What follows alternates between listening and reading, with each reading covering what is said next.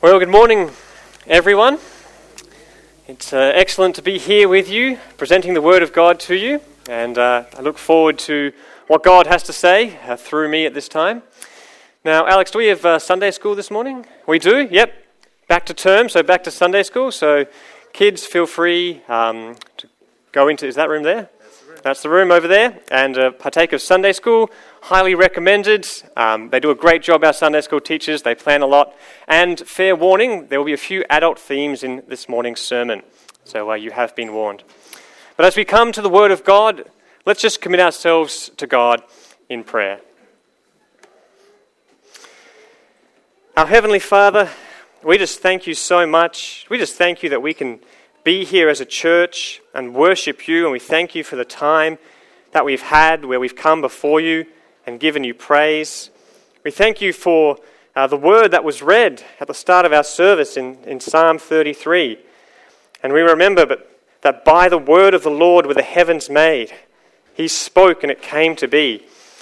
And we just give you praise for your word, Lord. We just thank you that your word is powerful.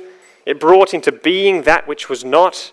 And Lord, we have your word today. We have your scriptures, your holy Bible. And we just praise you for that. We thank you that we're not lost, we're not hopeless, we're not misguided.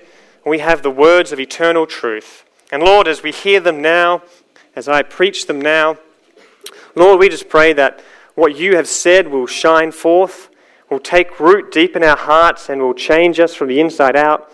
We just thank you so much for your word and for its incredible power. And Lord, we look to you, we look to your word at this time, for only you have the words of eternal life. And we thank you so much for all that you are and all that you've revealed yourself to us. Amen. Allow me to share with you some statistics that I found from the National Survey of Family Growth. So they surveyed a bunch of people, a bunch of Christians between the age of 18 and 22, and according to this survey, 65% of them have engaged in premarital sex. 48% have had multiple sexual partners. And of the people that had abstained from sex, they asked them the reasons as to why. 51% that said that it violated their moral code and their religion, but the others said things like, the opportunity hasn't presented itself and the timing's not right for premarital sex yet. So even the abstainers didn't have the right attitude before God. And it's not just the young and the unmarried. I looked at a survey from the website Ashley Madison. It's a cheating website. Their slogan is, "Life is short, have an affair." And they conducted a survey from the people that were signed up with their website and that were also religious. And it turns out that 24% of people on this Ashley Madison cheating website were evangelical Christians. 24% prayed regularly. And so what this goes to show us is that we're in a real battleground. We know we're in a sex-saturated culture and we're bombarded by messages from the world day in, day out. They're a world that glorifies sex, that says have sex with whoever you want, whenever you want, do whatever you want. And yet we know that God's called us to something so much higher. And so we face a real battle, and we dare not think ourselves immune from this particular sin. For many Christians have stumbled in this area. And indeed, what we're going to read this morning is what God's remedy for this is, for how we are to live in our sex-saturated culture and resist the lures of evil. I don't mean to discourage you this morning. I mean to provide hope, because God has provided hope in His Word. There was a culture much like ours that Paul wrote to, and that was in Corinth. And so I'd like you to turn to the book of 1 Corinthians, 1 Corinthians chapter 6. And we're going to see how God would have us live in our sex-saturated culture. And while you're turning there, let me give you some information about the Corinthian culture. So if you read the book of Acts in chapter 18, you'll think that the church in Corinth was absolutely fantastic, because wonderful things happen in Corinth. Paul meets Priscilla and Aquila. Paul gets a personal promise from God that he's not going to be attacked. Lots and lots of people come to Christ, most of them Gentiles. It's a really, really positive time at that church in Corinth. But then when you read this letter, 1 Corinthians, that Paul wrote to that church later on, you realize they had some problems. They had a lot of problems. And one of those problems was sexual immorality. They were failing to stand apart from their culture. And as you read the book of 1 Corinthians, it really reads like you're looking at someone else's mail, which you are. But Paul, like every chapter, he's addressing this issue, he's addressing that issue, he's rebuking him for this, he's correcting him in this way. And one of the things that he does in this letter is rebuke them and correct them for their thinking in the area of sexual morality. Now, the culture in Corinth was absolutely sex-saturated, similar to ours, but theirs was slightly different. So they had a massive temple to the goddess Aphrodite, the goddess of love, and it was your duty, like your civic duty or your religious duty, to go to the temple and to sleep with the temple prostitutes. And that was what was expected of the people in Corinth. And so the people that were getting saved here had a massive difficulty in separating themselves from the evils of the world. And so what does God, through Paul, have to say to these people? And what does God have to say to us to help us in this area? Well, what we're going to do this morning is we're going to look at verses 12 through 20. And in these verses, what we're going to see is two countercultural principles that we can apply to our mind, and then we're going to see two applications that we can take to heart. There's going to be two principles, and from that's going to flow into two applications. So without further ado, let's get into it. And we'll look at the first principle, which is pursue what is best. The first principle is pursue what is best. We get this from verse 12. Read along with me, please. All things are lawful for me, but all things are not helpful.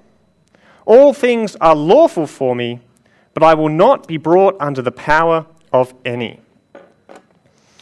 I find it really interesting that Paul starts his conversation, his discourse about how to deal with sex with this general principle. Pursue what is best. Now, it seems that all things are lawful was a catch cry of the Corinthian church, something that they said. Maybe they even mentioned it in a letter that they wrote to Paul earlier.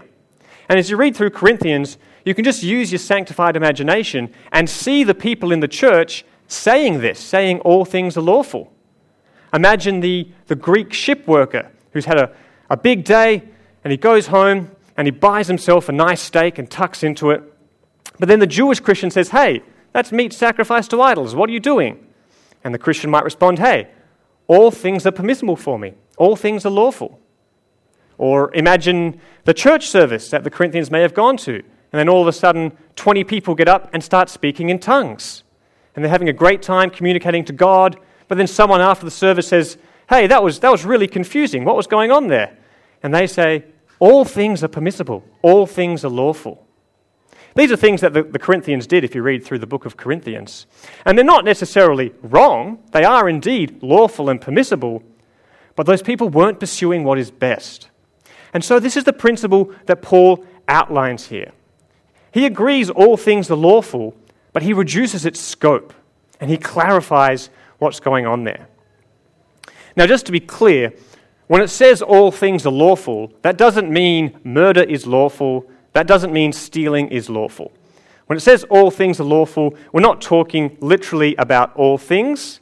What we're talking about is that sphere of Christian liberty, those things that aren't expressly forbidden, which you are free to do in your Christian life. Things like eating, things like drinking, things like getting married, things like buying a house, all these things that we're free to do in our Christian liberty because we're not under a merciless God and we're not under a strict regime. And all these things are lawful for us. But we don't want to be going through life saying, all things are lawful for me, as in having that attitude. We don't want to be those Christians that say, isn't it okay, when we could be asking, is it what is best for God? And so what Paul reminds them is that they are to pursue what is best for God's work in the world, and they are to pursue what is best for God's work in themselves. And we can take that to heart as well. Pursue what is best for God's work in the world, and pursue what is best for God's work in yourself. You see, it's very easy to break down life into the secular and the Christian and say, I'm going to keep the commandments and then I'm going to go and do whatever it is that makes me happy. And I'm keeping the commandments, so all my bases are covered. And it's easy for us to fall into that trap, when by far the better approach, if we're pursuing what is best, would be, I want to do everything in my life to make God happy.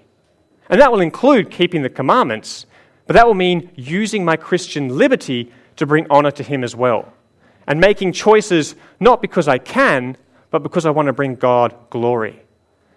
And that's what it would look like to pursue what is best for God's work in the world. If we go back to those Corinthians in the church, the one that was eating meat sacrificed to idols, he would have done better to do it in private, away from those who could be confused, away from those who could think maybe this means idolatry is okay. He wasn't pursuing what is best and thinking of others. Those that were all speaking at the same time in tongues in the church service, sure, they might have had a great relationship with God at that time, but they weren't thinking of others and the chaos it caused in the church service. And so they needed to pursue what was best and keep quiet at that time. We don't want to be those that just proclaim all things are lawful for me, but not looking for what is best for God's work in the world. Paul goes on in the second half of verse 12. All things are lawful for me, but I will not be brought under the power of any. And so we see we have to pursue what is best for God's work in ourselves as well. And Paul's really painting a picture of irony here.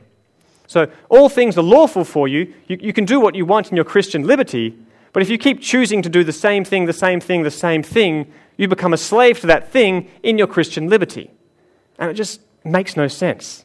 That's not the way it should be. We're free in Christ to bring Him honor. And we should be making those decisions, those everyday decisions, to do that which sanctifies us, to do that which brings us closer to God. Life, the Christian life, the way we honor God, isn't just about keeping the commandments, isn't just about avoiding clear-cut sins. It's about pursuing what is best with all of our decisions at every moment. And it doesn't matter necessarily what kind of job you have, it doesn't matter what kind of relationship you're in, it doesn't matter where you live. All of us are called to pursue what is best with our Christian liberty. That's our first countercultural principle that Paul makes clear in verse 12. The second countercultural principle, which is a big section, verses 13 to 17, is the body is important. The body is important. We get this from verses 13 to 17, so read along with me, please. Food's for the stomach, and the stomach for foods, but God will destroy both it and them. Now the body is not for sexual immorality, but for the Lord, and the Lord for the body.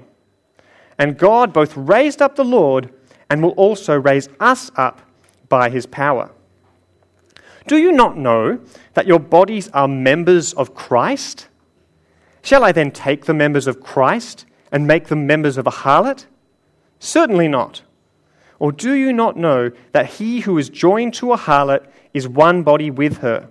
For the two, he says, shall become one flesh. But he who is joined to the Lord is one spirit with Him. Having urged the Corinthians to pursue what is best, he now makes a crystal clear case that the body is important. And Paul does this because the thinking of the day was the opposite. The culture said the body is unimportant. You can do whatever you want with the body. Some people said, it's good to be virtuous, but the body has nothing to do with virtue. And some people said, I really want my spirit to be free, and the body was viewed as some sort of temporary cage. But that's not God's view of the body at all. The body is very important. Now, in these verses, I found three ways that the body is important. You might be able to find more. But three ways the body is important, and Paul uses contrast each time to make that clear.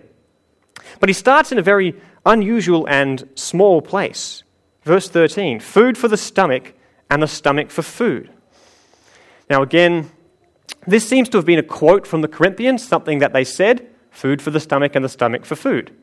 And if you stop and think about it, it does make sense. I mean, food isn't going to be much good to you unless it gets into your stomach. And your stomach can't work unless it receives food. So in that sense, that's all fair enough. But what Paul is doing is he's broadening their horizon. He says God will destroy them both. And so if that was a motto of the Corinthian church, it was a very short-sighted motto.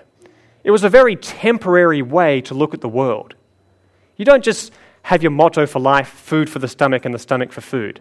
That would run counter to the first principle, pursue what is best. And so Paul's asking them to look a little bit beyond their own stomach. The other thing that's quite dangerous with this motto, this slogan, is it seems to indicate that it's all good to satisfy your appetite. And the Corinthians may well have taken that further. So if you're hungry, you should eat. If you're itchy, you should scratch. And if you have sexual urges, you should act on them. That seems to have been the Corinthian thinking at the time, and they were using this slogan as justification for their sexual acts, indeed their sinful acts. But Paul rebukes that, and he does that very cleverly when he says, "Now the body is not for sexual immorality, but for the Lord." Now one thing he does there, you might notice, is he uses the word body as opposed to just a part of the body, and that indicates quite clearly that sexual acts aren't limited to one part of your body. They involve your whole body. So unlike the stomach for food, we have the whole body is not for sexual immorality. But he provides the noble purpose, the body is for the Lord.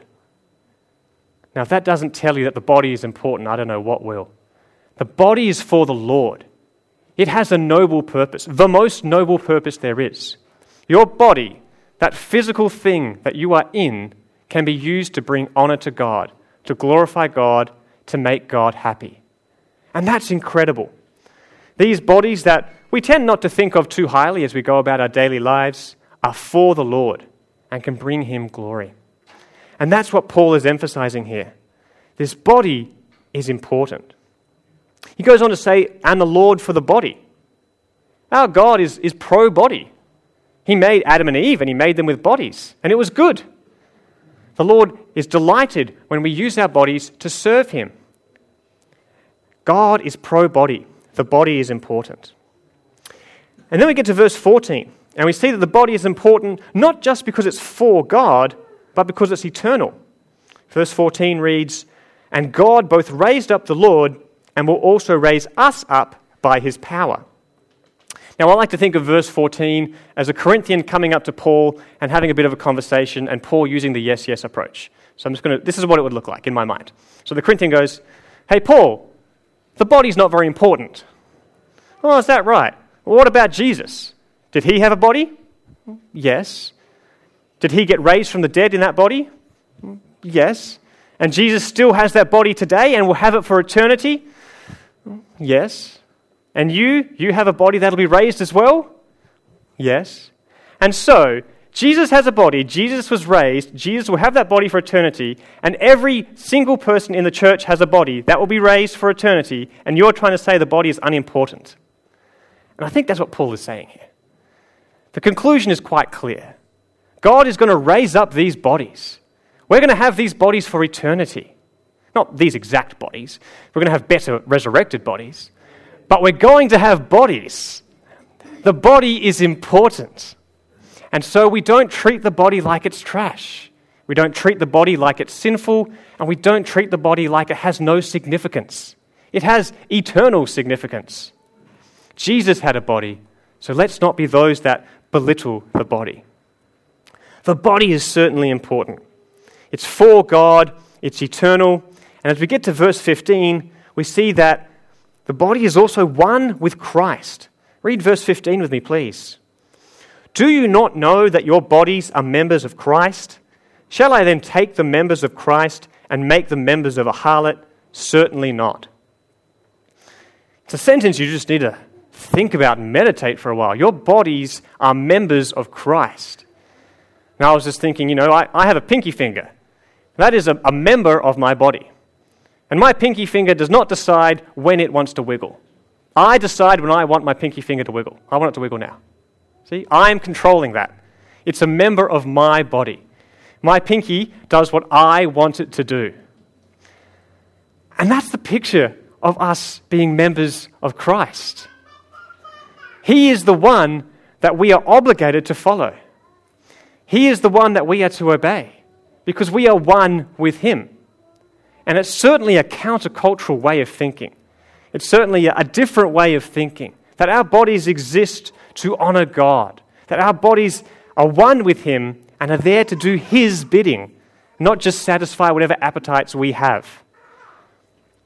Paul continues along this line to show the ridiculousness of saying that it's okay to have sex with a prostitute. When he says, "Shall I then take the members of Christ and make them members of a harlot? Certainly not." Now this is indeed ridiculous. Would you go up to your wife and say, "Hey, I think you should sleep with another man"? Of course you wouldn't. You wouldn't want her to do that.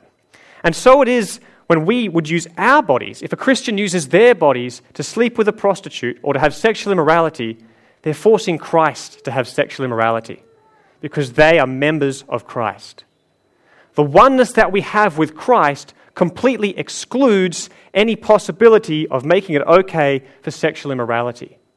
It shows you the significance of the sin. And so if we have a right view of the body, if we recognize that the body is important, it helps motivate us to treat it with respect that God intended. And the body is certainly important. Some people in Corinth may have thought the body was unimportant. They may have thought that sexual intercourse was just a bodily thing and thus it didn't matter. But verse 16 puts that to bed. "Or do you not know that he who is joined to a harlot is one body with her? For the two," he says, "shall become one flesh."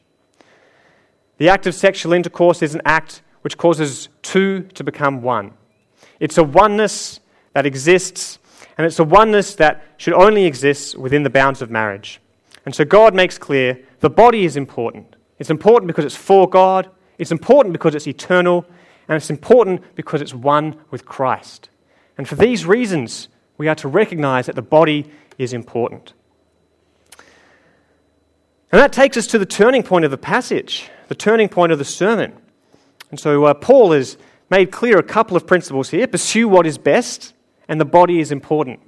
And that brings us to the so what. That brings us to the applications. We're going to see a couple of applications. And the first one is simply those first three words in verse 18. So our first application this morning, flee sexual immorality. Flee sexual immorality. I can't say that any better than Paul, so I'm just running with that as my point. Flee sexual immorality. Now, to explore this further, we just need to be crystal clear as to what sexual immorality is. So I say this, and I say this humbly because I'm standing here that many years after the writings of Paul, after the teachings of Jesus, and can lean on other people's understandings. Because for a long time, the church has not had a great view of sex. So if you look at the early church fathers, you look at Augustine, who did some wonderful things, you look at Jerome, they had a very poor view of sex. They would say that sex is wrong, full stop, end of story. And that was the view of many early church fathers. Augustine actually confessed to God when he enjoyed sex with his wife.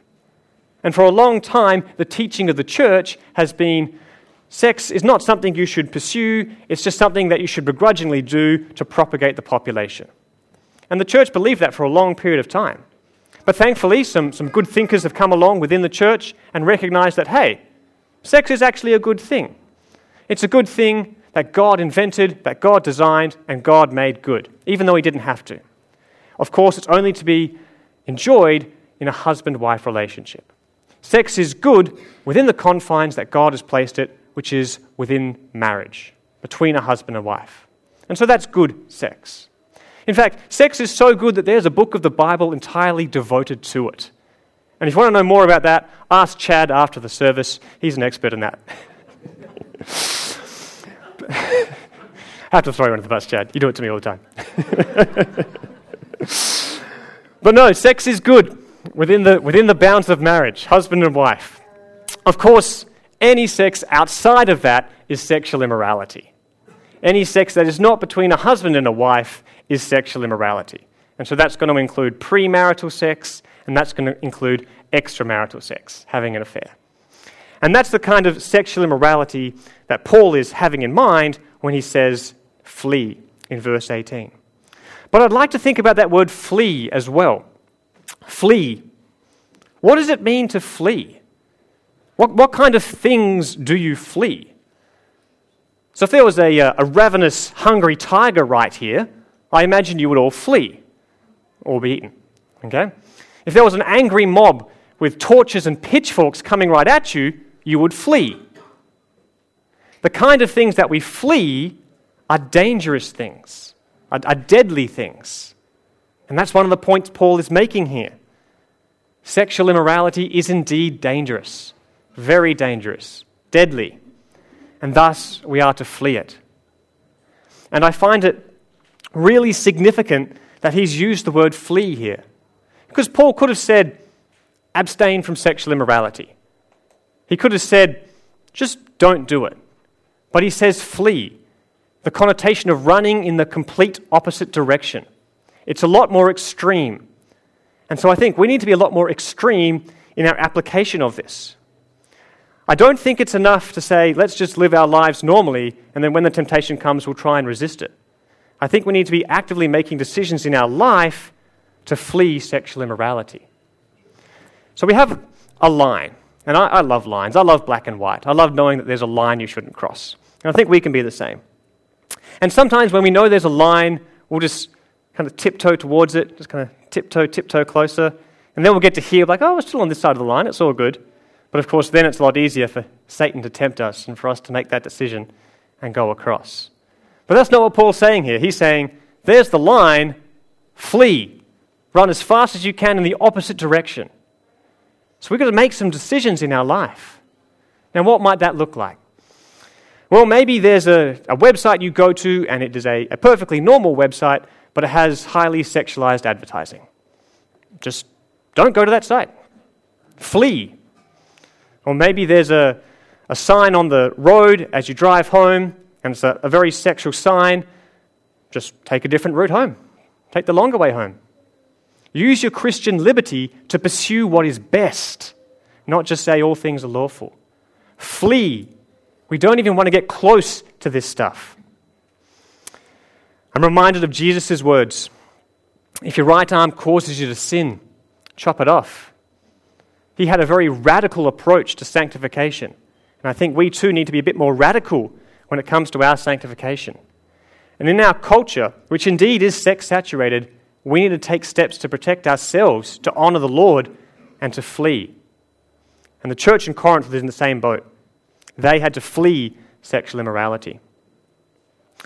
One more way you can flee sexual immorality that I'd like to share with you, because I think it's great individually and as a church, is we should really be aiming to have confidants, to have people that we can confide in and we can share in. Share our lives, even share our sins, even share our sexual sins. And I think that's a great goal to have, because that will be helping not only you individually to flee sexual immorality, but helping others as well. Of course, to get there, it's going to take a long time. To get there, it's going to take a lot of work. For you ladies to find a lady confidant, for you men to find a male confidant, there's some things that have to change. And perhaps even in yourself, there's some things that have to change. Ask yourself, am I the kind of person that a Christian brother or a Christian sister could come up to and confide in? Share their life. Share their sin. Share their sexual sin. And if you're not that kind of person, maybe God is calling you to become that kind of person, to become more compassionate, to become more open, more friendly, to become less judgy. We want to be those people that can help our brothers and sisters in this area. Because this, of course, is written to a church. It's not written to individuals. And as a church, we want to be promoting a culture of having confidence so that we can all flee sexual immorality, running as far away from it as possible. And that's our first application, to flee sexual immorality. And as we come to our final application, now our concluding application, it's really significant because it's going to tie in together all the other three things that we've seen this morning. But before we look at our final application, let's just read verses 18 to 20 and finish off Paul's thoughts on the matter. Let's start at verse 18. Flee sexual immorality. Every sin that a man does is outside the body, but he who commits sexual immorality sins against his own body. Or do you not know that your body is the temple of the Holy Spirit who is in you, whom you have from God, and you are not your own. For you were bought at a price, therefore glorify God in your body and in your spirit, which are God's. Our final application for this morning is glorify God in your body. And again, I'm just using the words of Paul because he says it so well. And the final application, glorify God in your body, is the summation of all the things that have come before. As you look at the rest of verse 18, it's basically just saying that immoral sex is a sin against the body, and that's a big deal because the body is important. You get to verse 19, and we see that our body is a temple of the Holy Spirit. Now, if any of you have been reading Solomon and the construction of the temple and all the glamour and the beauty that went into that, you'll recognize that housing God is no small deal.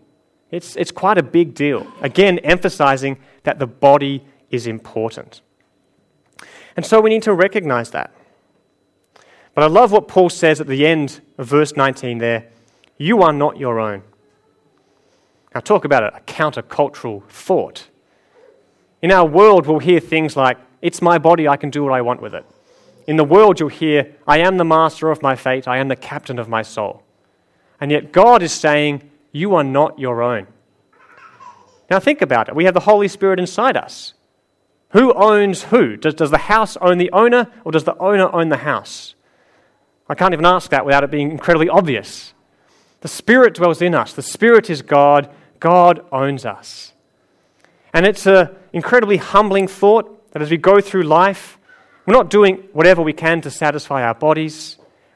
We're doing it to honor God because He owns us.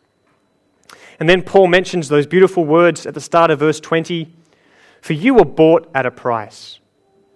And it's very important that we stop and consider this just so we get right perspective.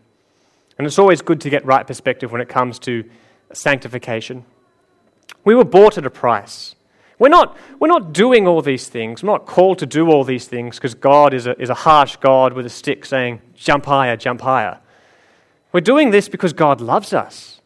He loves us so, so, so much. So much that the Father sent His Son to die. So much that the Son willingly died. We were bought at a price. And we're not just saved from hell, we're saved for good works. God's love is so great that He takes us and He even makes us better, not leaving us in the bad state we were. And even once we're saved, He continues to help make us better. We were bought at a price. It's good news. God has not given up on you yet. And we can be so grateful for that. I know I am. You were bought at a price. Again, it's a good thought to run through your mind as you consider Jesus. Consider what Jesus did on the cross. He endured the whips, the scourgings, crown of thorns on His head, nails in His hands and His feet, hanging on a cross and suffocating. And that's what Jesus did to His body for you. And so the question does remain, what are we willing to do with our bodies for Him? We were bought at a price. We dare not forget that. It gives us the right perspective, reminding us of God's love and reminding us of our duty, our obligation to serve our loving God. You were bought at a price. Therefore, glorify God in your body. And this is our application, and this is really the summary of all the things that have gone before, like I said. So when Paul gave that general countercultural principle to pursue what is best, you can't pursue anything better than glorifying God. That's the ultimate highest pursuit. When we're glorifying God in our body, we can't do that unless we recognize the body is important. You have to know that your physical body can actually be used to bring glory to God and recognize that your body is important before you can glorify God in your body. And even with the flee sexual immorality, our first application, that's the negative statement, the running away from what is wrong and taking steps, radical steps to get as far away from that as possible. But the glorify God in your body is the positive side of that. Because life's not just about steering clear of sins, it's about making good choices in our Christian liberty to bring honor to God. And so in a nutshell, if you want to summarize everything I've said, everything Paul said here, it's glorify God in your body. And so we want to be those that make choices to glorify God in our body. R.C.H. Lenski said that people who glorify God in their body are showing others that their body belongs to God. And it's visible that you serve someone else. So to glorify God in your body, there's a lot of different ways you can do that. I'll just share one with you, which regards eating. So we all eat. We all do it. It's good. It's good to eat. But think about, what you eat. Think about how often you eat. Think about how much you eat. And these are all decisions that you can make individually in your own Christian liberty. And that's great. But as you make these decisions, your primary goal should not be, I'm here to satisfy my appetite. It should be, I'm here to bring honor to God. And so that'll include things like giving thanks. That'll include things like eating in moderation. In fact, that might even include things like fasting, which is a good practice. And fasting is a good practice because, well, one, it's using your body to honor God. If your motivation is to serve God when you fast, then that's a way to glorify God in your body. Fasting is also good because it shows that you're not being mastered by anything. You don't want to be mastered by anything. You want to be in control. And so fasting is but one way that you can glorify God in your body. So think about, maybe even this week, what you can fast and what you can fast from. But really, glorify God in your body is something that we should be thinking about all the time. Your feet, where could they go that could glorify God? Your hands, whom could they serve to show God's love?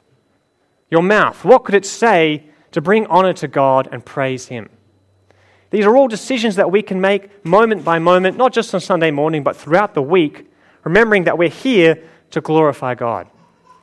And I think the beautiful thing about the way this wraps up is when we're doing that, when we're recognizing that every moment of our life is captive to Christ, and we want to spend all that we have and do all that we can to bring God glory and glorify God in our bodies, if we're thinking like that all the time, then when sexual temptation comes, we'll be better prepared to deal with it. It won't be something that comes as a shock. We'll say, we're glorifying God in our body, and the decision will be clearer. The temptation will be weaker. And so that's what I urge you to do this morning, brothers and sisters. Glorify God in your body. Recognize that your body is valuable. Recognize that you're here for so much more than just avoiding sins, that you're here to pursue what is best. Flee sexual immorality. Take those radical steps to get as far away from it as possible. And in all things, glorify God in your body. For you are not your own. You were bought at a price. So glorify God in your body. Can I ask us to stand?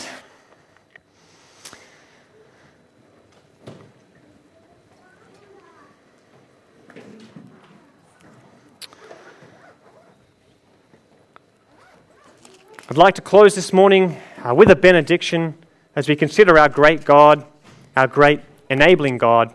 Let's go from this place giving praise to Him. Benediction from Jude. To Him who is able to keep you from stumbling and to present you before His glorious presence without fault and with great joy, to the only God our Saviour be glory, majesty, power, and authority through Jesus Christ our Lord, before all ages, now and forevermore. Amen.